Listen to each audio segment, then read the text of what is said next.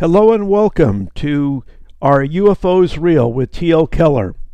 This edition of Are UFOs Real is brought to you by the Total Novice's Guide books.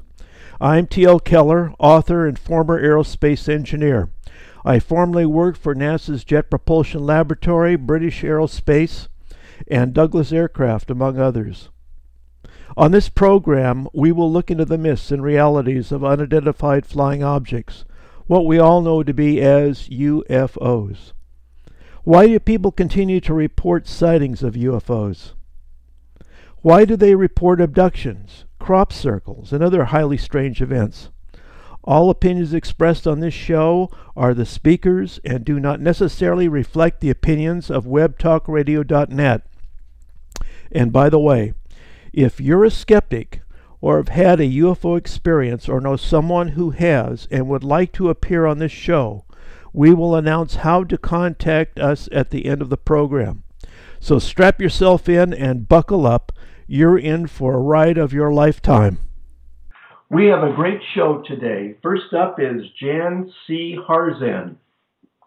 Jan Harzan has been interested in the UFO phenomena since 1963 after reading an article about Major Donald Keyhoe in Argosy magazine.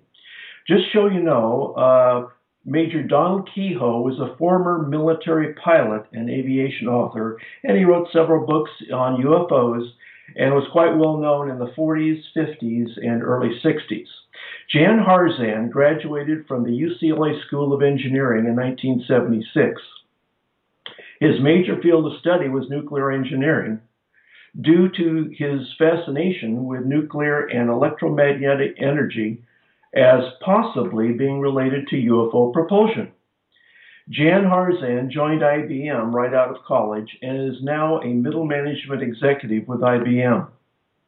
For nearly 40 years, Jan has been the state section director for MUFON of Orange County, California. Now, for those of you who don't know, MUFON is the Mutual UFO Network, a nonprofit organization dedicated to the scientific study of UFOs for the benefit of humanity. Now, Jan Harzan is also the Assistant State Director for California, and he's also on the International MUFON Business Board. And by the way, for full disclosure purposes, I should say that I've known Jan personally for over 20 years. Welcome, Jan Harzan, to Are UFOs Real? We're delighted to have you here with us. Hey, thanks, Tom. I appreciate being here. I know you had a very early UFO experience. Would you tell us about it, what you saw? Sure, absolutely. Yeah, it was when I was a young man. We had been interested, myself and my brother, in the subject because in the early 60s when this occurred, there was a lot of talk about UFOs in the papers, a lot of sightings, a lot of news reports about it. And my father used to get a couple of different men's magazines, Argosy and True. And one month, I believe it was the Argosy magazine, had an article about NICAP, which was the big UFO organization back then, and Donald Keyhoe. And he talked about these objects. And what impressed me about him was, of course, he was in the Marines and he was an officer. And for someone of that stature to be out talking about the subject really lended a lot of credibility to it, in my opinion, even though I was only probably about 8 years old at the time reading the article. Now, he had a number of contacts in the Pentagon, I believe. Isn't that correct? Yes, that's true. That's true. In fact, he relied on a lot of his contacts internally to bring information forward. I'm sure that was not really well thought of by many of the folks in power at that time. That's correct. And so my brother and I began reading about this and kind of experimenting with it. We decided that perhaps there was a way these things were operating was either through some kind of electromagnetic energy or some other force. So we started playing around with it, and we ended up designing our little flying saucer we were going to build in the backyard. It used 3 pulsed electromagnetic engines, and we were going to get some wire and create this thing and build it. It was going to be about 30 feet in diameter. And so we were drawing up the plans for this thing, and one day we went down to the drugstore, and there was a magazine on the rack there. It was like the UFO Digest or something. It was the United Kingdom version, a little half-size booklet, about half of an 8.5 by 10, 11 paper. And we read in there that these craft were seen around nuclear power plants, military installations, and places where UFO propulsion research was being done. And we thought, wow, that's pretty interesting. Maybe one of these things will come visit us. So we were discussing it in the room one day, and about 2 weeks later, my brother walked into my bedroom about 6:30 in the morning to wake me up, and he said, "Jan, there's somebody trying to break into my bedroom." And I said, well, did you look outside and see who it was? And he said, heck no, I didn't look outside. So I got out of bed. I thought maybe he was just trying to pull a prank on me, and I went with him back down to his room, where his room was, and we looked around. We couldn't see anything. So he said, well, I'm sure there really was something there. And I said, well, then let's go out in the backyard. We'll let the dog out. We'll go out in the backyard. We'll take a look, right? And this was around April of about 1965. It was the time of the year when it's very light in the morning. The sun came up maybe about 5:45, 6 o'clock. So by 6:30, the sun was well up and it was bright outside.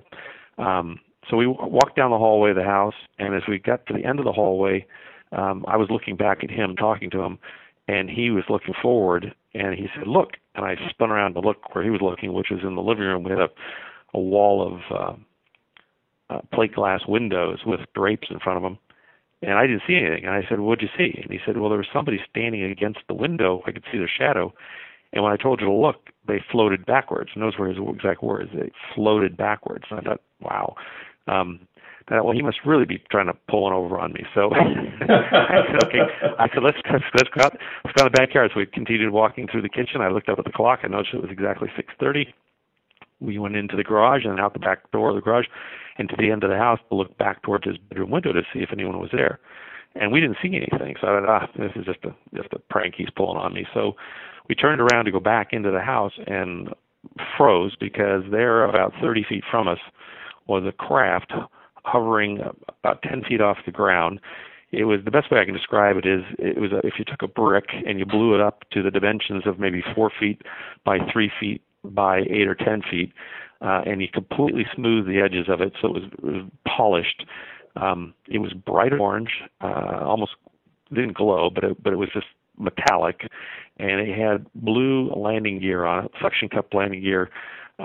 If you look at the kind of like dryer hose, it's corrugated, it goes in and out. That was what the landing gear was made of. It kind of flopped down, and then at the end of it were black suction cups. So it was bright orange with blue landing gear, and I'd say cobalt blue was kind of the color, and then black suction cups on it. And then there was brown crossbars between the landing gear to connect them, and then there was a bolt right in the center. So I'm looking at this thing, and it's just hovering there, frozen in the sky, making a humming noise. If you've ever been out late at night and you've heard a transformer that hums, that was the humming noise it was making, like a transformer. But it was just perfectly still in the sky, not wavering at all, just frozen in the sky, literally 30 feet from our eyes, and we were just standing there with our mouths open. Yeah, I can imagine. Now, let me just ask this. When you first saw it, it was motionless and hovering at about 10 feet above the ground, right? Correct. And how did it leave? Did it move around, or did it exit? Well, I'll get to that because I actually did not see it leave. So let me just tell you my thoughts that went through my head. The first thought that went through my head was, oh my gosh, these things are real. The second thought was, just staring at it, I thought, boy, this thing looks like it's man-made, and that's certainly a hypothesis. The reason I said that was because I saw the bolt in it, right in the center of the crossbars, which had connected the crossbars together. So it'd be like a pair of scissors. They'd open and close like that. But as I looked at the craft itself, it was perfectly polished. There was not a rivet or seam in the actual craft itself. There was not a window, a door, anything. It was almost like a ceramic. And I'm not even sure ceramics existed back then. I'd have to go check the history books. But it was just too well made to be anything man-made, actually, if I continued to stare at it. So I said to my brother, I'm going to go in the house and get a camera, and I'll be right back. Don't just stay right here. So I ran into the garage, and I turned to go into the house, because you'd go into the garage first, then there was a door into the house. And the door into the house was locked, which is curious, because I don't think you can lock yourself out. I think you have to be on the inside to lock yourself out. But the door was locked. And so I started to pound on the door, knock on the door, because we had an older brother who was asleep at the time we went out. And about maybe 30, 40 knocks later, there was kind of a discontinuity in my knock, where I went halfway down and stopped, and I went the rest of the way down. I thought, wow, that's pretty strange. But about 2 seconds later, my older brother opened the door and said, "What's going on?" And I said, "Nothing." I just ran in the house. He was watching TV at this point in time, and I ran into the closet where we kept the camera. It was a little box camera at the time. We grabbed the camera. I ran back outside, and Jeff was standing on our swing set. We had a swing set set up at the time, and he was standing up on the slide looking off to the west, and the graph was gone. And I said, "What happened?" And he said, "Well, I was just watching it for a minute or two, and then all of a sudden it started to slowly drift away, and then just shot out of sight to the west." And so he was standing up on the swing set to see if he could see over the hill to see where it had gone. So that was pretty much the sighting case. Now, the interesting thing is, 30 years later, as he and I were talking about it, he shared with me that he'd had little men in his room the previous week or two. He didn't know who they were, but they were in his room. And I don't recollect that myself, but he just claims that he had told me that prior to this sighting report.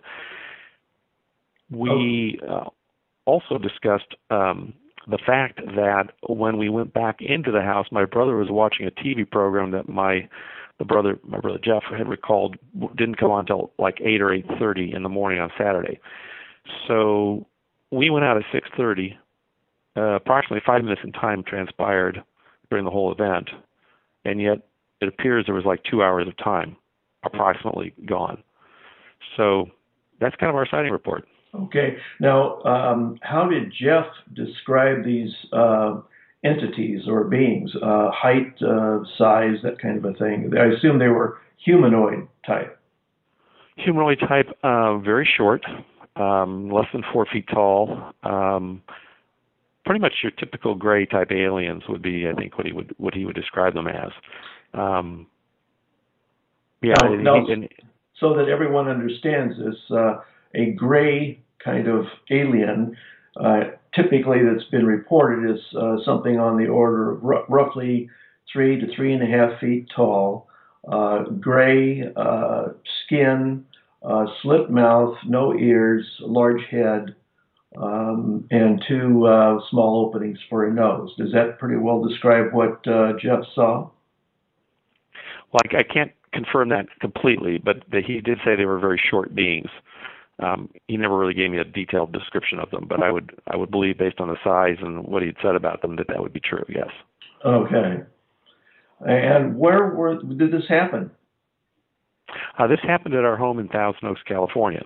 So what's interesting to me, being part of MUFON, is that the vast majority of sightings happen in people's backyards, or when they're out on the porch walking the dog or smoking a cigarette. They happen to notice something interesting, and that's what happened to us. This was right in our backyard in Thousand Oaks. And it was only making a humming noise throughout. It was only making exactly. It was only making a humming noise. Now, my good friend Bill McDonald, who is a forensic artist, his father used to work for Rockwell, and Rockwell, he was chief scientist for Rockwell, and Rockwell has a science center in Thousand Oaks, which has been there for years, since the early 60s, late 50s. He thinks this might have been a test platform that they were working on. I said, Bill, that's possible. I mean, it's always a possibility, but I have a hard time believing that they would be flying it, at 6:30 in the morning on a Saturday and in my backyard. But it's always possible. It's always possible. Okay. Now, orange bricks, flying bricks, that sounds pretty bizarre, but it's not unprecedented in UFO sightings. But skeptics might say, well, you were having a dream, or they might say this was a very shiny subject and it was reflecting somehow the sun. What would be your response to that? In other words, an optical illusion. Well, two things. One is we were wide awake, quite wide awake, and number two. Well, I mean, it's just we were so close to the object. I mean, we were within 25 to 30 feet of this object. I mean, it's hard to mistake. It'd be like looking at a Volkswagen van, and someone says, "Are you sure it was a Volkswagen van?" And you're sitting there staring at the VW emblem on it. Right. Yeah, I'm sure it's a VW van, right? Okay, so in other words, it wasn't far away. It was virtually 20 or 25 feet away. Yeah, there was unobstructed. And 10 feet off the ground. 10 feet off, an unobstructed view. I mean, we were just staring right at it. Okay. The most interesting thing for me, Tom, was the reaction people had, because we initially talked about whether we should tell our parents about it, and we kind of came to the conclusion that for a 9 and 10-year-old kid, that telling the police or anybody that this had happened, they probably wouldn't believe us anyway, so we didn't bother to do that. But when I did go back to school on Monday, I did talk to one of my best friends. I'll leave his name out. And I mentioned to him what had happened, and I said, Tom, you won't believe what happened here. I saw this thing over the weekend. And he just looked at me and listened to what I had to say, and his response to me was, do you want to go play baseball? And I'm thinking to myself, wait, I just told you about this incredible thing that just happened, and your response is, do you want to go play baseball?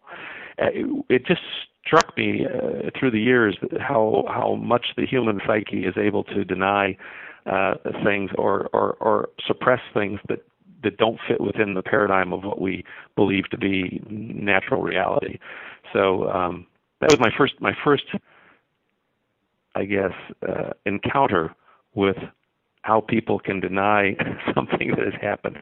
I've had other people since then that I've told the story to who've come up with what you've said. Jan, are you sure it wasn't a helicopter? Mm-hmm. Well, listen, I was 30 feet from this thing. There were no blades on it. It was just a craft. The one thing that I did notice about it was also very small, and so the beings would have had to have been very small who were in the vehicle, if they were in fact in the vehicle. So, it was pretty phenomenal, and it was a real eye-opener for me, and I've often wondered why they would come and show themselves to us like that. It's been a real driver in my life in terms of some of the things I've done to try to get some answers to this, and I imagine it's a real driver for a lot of people who've had these types of experiences. Of course. Now, how did this affect your brother? We know how it affected you, but what was your brother's sort of long-term reaction to this? Well, for both of us, it turned, it's one thing to believe that these craft are real. It's another thing to be standing 20 feet away from one or 30 feet away from one and actually see it, because at that point, your entire reality, your entire paradigm gets turned upside down. We're all taught, that we live in this little world where we were born, and then we live in a little house with a picket fence, and then, we get married, and then we have kids, and then we do this, and then we die, and everything's done. And what you realize is that none of that is necessarily true, or maybe all of it's true, but there's this whole other reality there that is right in front of us. Some people seem to perceive it better than others, but it's quite unsettling, and it turns you upside down. So you become completely, for lack of a better technical term, discombobulated and unconnected. And I was upside down for about 2 weeks. I remember the feeling of just totally being just out of it. Unfortunately for my brother, it affected him more long term, and it actually caused him to, in my opinion, to get into drugs and alcohol, and affected his life in a negative way. Now, fortunately, he's come out of that and been through rehabilitation. But, you can't imagine something like this, how it would completely affect you until you've been through it yourself. Of course. Jan, I'd like you to stand by. Our conversation continues in a moment. T.L. Keller's Are UFOs Real? Is brought to you by the Total Novices Guidebooks. Would you like to know more about UFOs but are afraid to ask? Why do so many people still report UFO sightings? Why are they even here? A new book, The Total Novice's Guide to UFOs, introduces the reader to the world of unidentified flying objects.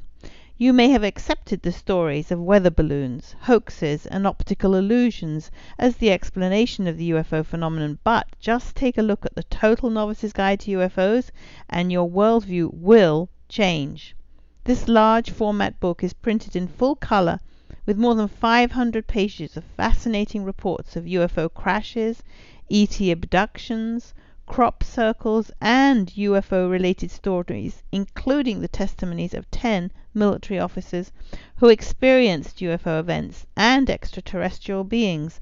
The Total Novice's Guide to UFOs also explains why they are here and who pilots them. The Total Novice's Guide to UFOs is jam-packed with stories and reports from well-known UFO researchers such as Linda Moulton Howe, Timothy Good, Stephen Greer, Travis Walton, NASA astronauts Edgar Mitchell and Gordon Cooper. The Total Novice's Guide to UFOs is available on the internet from thetotalnovicesguide.com, Amazon.com, or from your local bookseller. Okay, we're back with Jan Harzan. Now, you had an experience, actually we had an experience in 1993. Can you tell our listeners about that? Sure. I graduated, as you mentioned, from UCLA School of Engineering, as you did, Tom, back in 1976, and I'm a member of the Alumni Association. And one day in about February of '93, I received a flyer in the mail from the alumni group saying that they had a featured speaker who would be talking at the school. His name was Ben Rich, just a recently retired CEO and chairman of the Lockheed Skunk Works. And boy, it looked like a fascinating lecture, and it was free. So I gave my good friend Tom Keller a call and said, "Hey, what do you think about going to this lecture?" And we both agreed it'd be a great thing to do. So we packed up our bags and drove up to UCLA. I think it was March 23rd of 1993, if I'm not mistaken. They had the meeting in the facility, the faculty center there on campus, on the east side of the UCLA campus. And there were approximately, I would say, just estimating between 150 and 200 people in attendance, engineering alumni, faculty members, members of the press, and probably a few other folks at the meeting.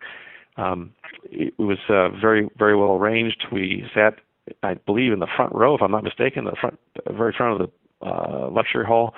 And Ben gave about an hour and a half presentation using slides of his 40 years at the Lockheed Skunk Works, starting out with the U-2 spy plane, going through the XR-71. Gosh, a whole bunch of craft that I think you know a lot more about than I do, Tom. But it was a fascinating lecture because a lot of these craft never had seen the light of day. They were drones and different kind of craft that were built for the Air Force or for the CIA. And some of them were just test craft that they tested and then discarded because they weren't needed or the project didn't get funded further. But it was just a wonderful lecture. At the end of the lecture, though, his very last slide was a black disc zipping off into outer space. And he ended this lecture with the words, "We now have the technology to take ET home." And that's a direct quote. We now have the technology to take ET home. Well, the entire place burst out laughing. I mean, everyone, they thought he was joking.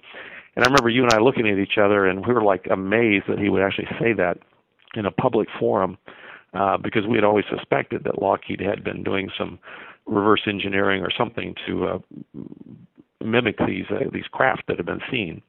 So after a little bit of polite Q&A, Ben was finished and people began filing out of the room. Well, about 25 people of us went up to Ben to kind of get around him, just to talk to him, as usually happens after a lecture.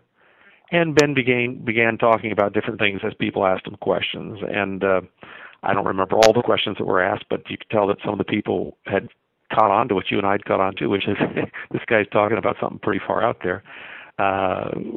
One young lady asked him about this technology to take ET home, and he kind of sidestepped the question. I remember another gentleman asking him about the fact that he'd been named a new manager at Northrop, I believe the company was, and he asked Ben, he says, like, how did you rise up through the ranks? How did you get there? And Ben was very pointed with the guy. He said, well, I may be the chairman, I may be the CEO, but I'm down on the floor of the plant every day helping the guys build these planes. And then he looked at the guy and he started poking him in the chest, and he said, let me ask you a question. He says, do you think it's possible to travel to the stars? And the guy took about 2 steps back. He was like, wow, I mean, why are you asking me this question? And the guy said, well, yeah, you can travel to the stars. It'll just take a long time to get there. Ben Rich looked at him and said, no, it won't. And he looks around to see who's listening and made a comment that we found an error in the equations, and we now know how to take ET home. And so I don't know what equations he was talking about. We've discussed this before, whether he was talking about Einstein's equations or whether he was talking about maybe the electromagnetic equations. But he basically said there was an error in those equations. Wouldn't say which ones, but that we had figured out what the error was, and we now knew how to travel to the stars. And it wouldn't take us our lifetime to do it. That was his actual quote to that gentleman. We now know how to travel to the stars, and it won't take us our lifetime to do it. So that was pretty interesting. Went on to say some other things. I don't know, Tom, you might recall.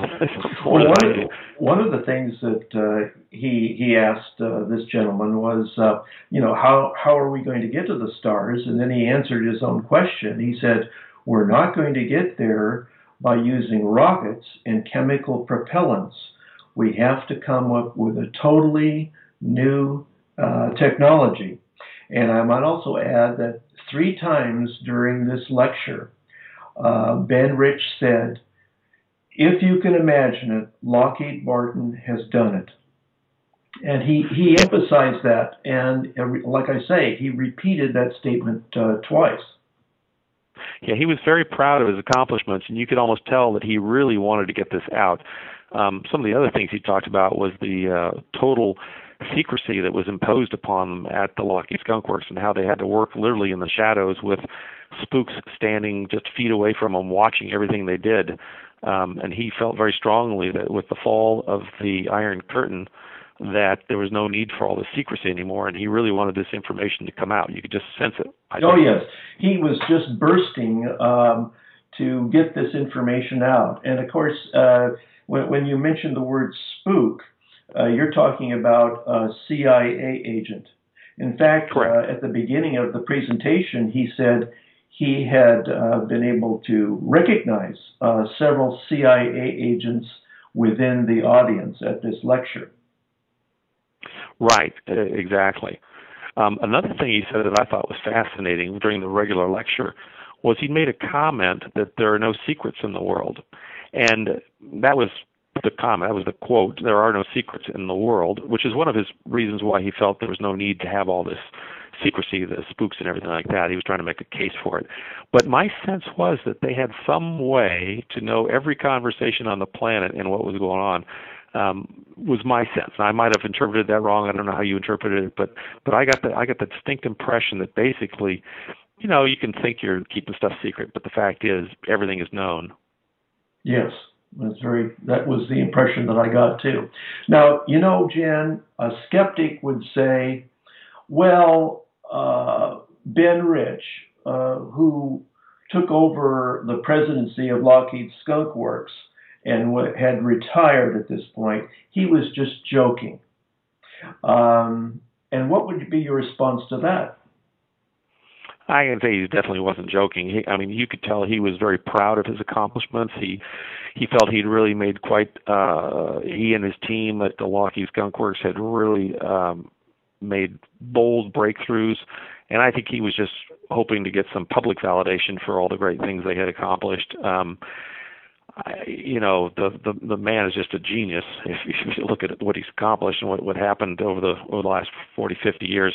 And the impressive thing was he basically said, because this was 1993, his last slide, I think, was the F-117, which had just been announced in 1983 during the first Gulf War.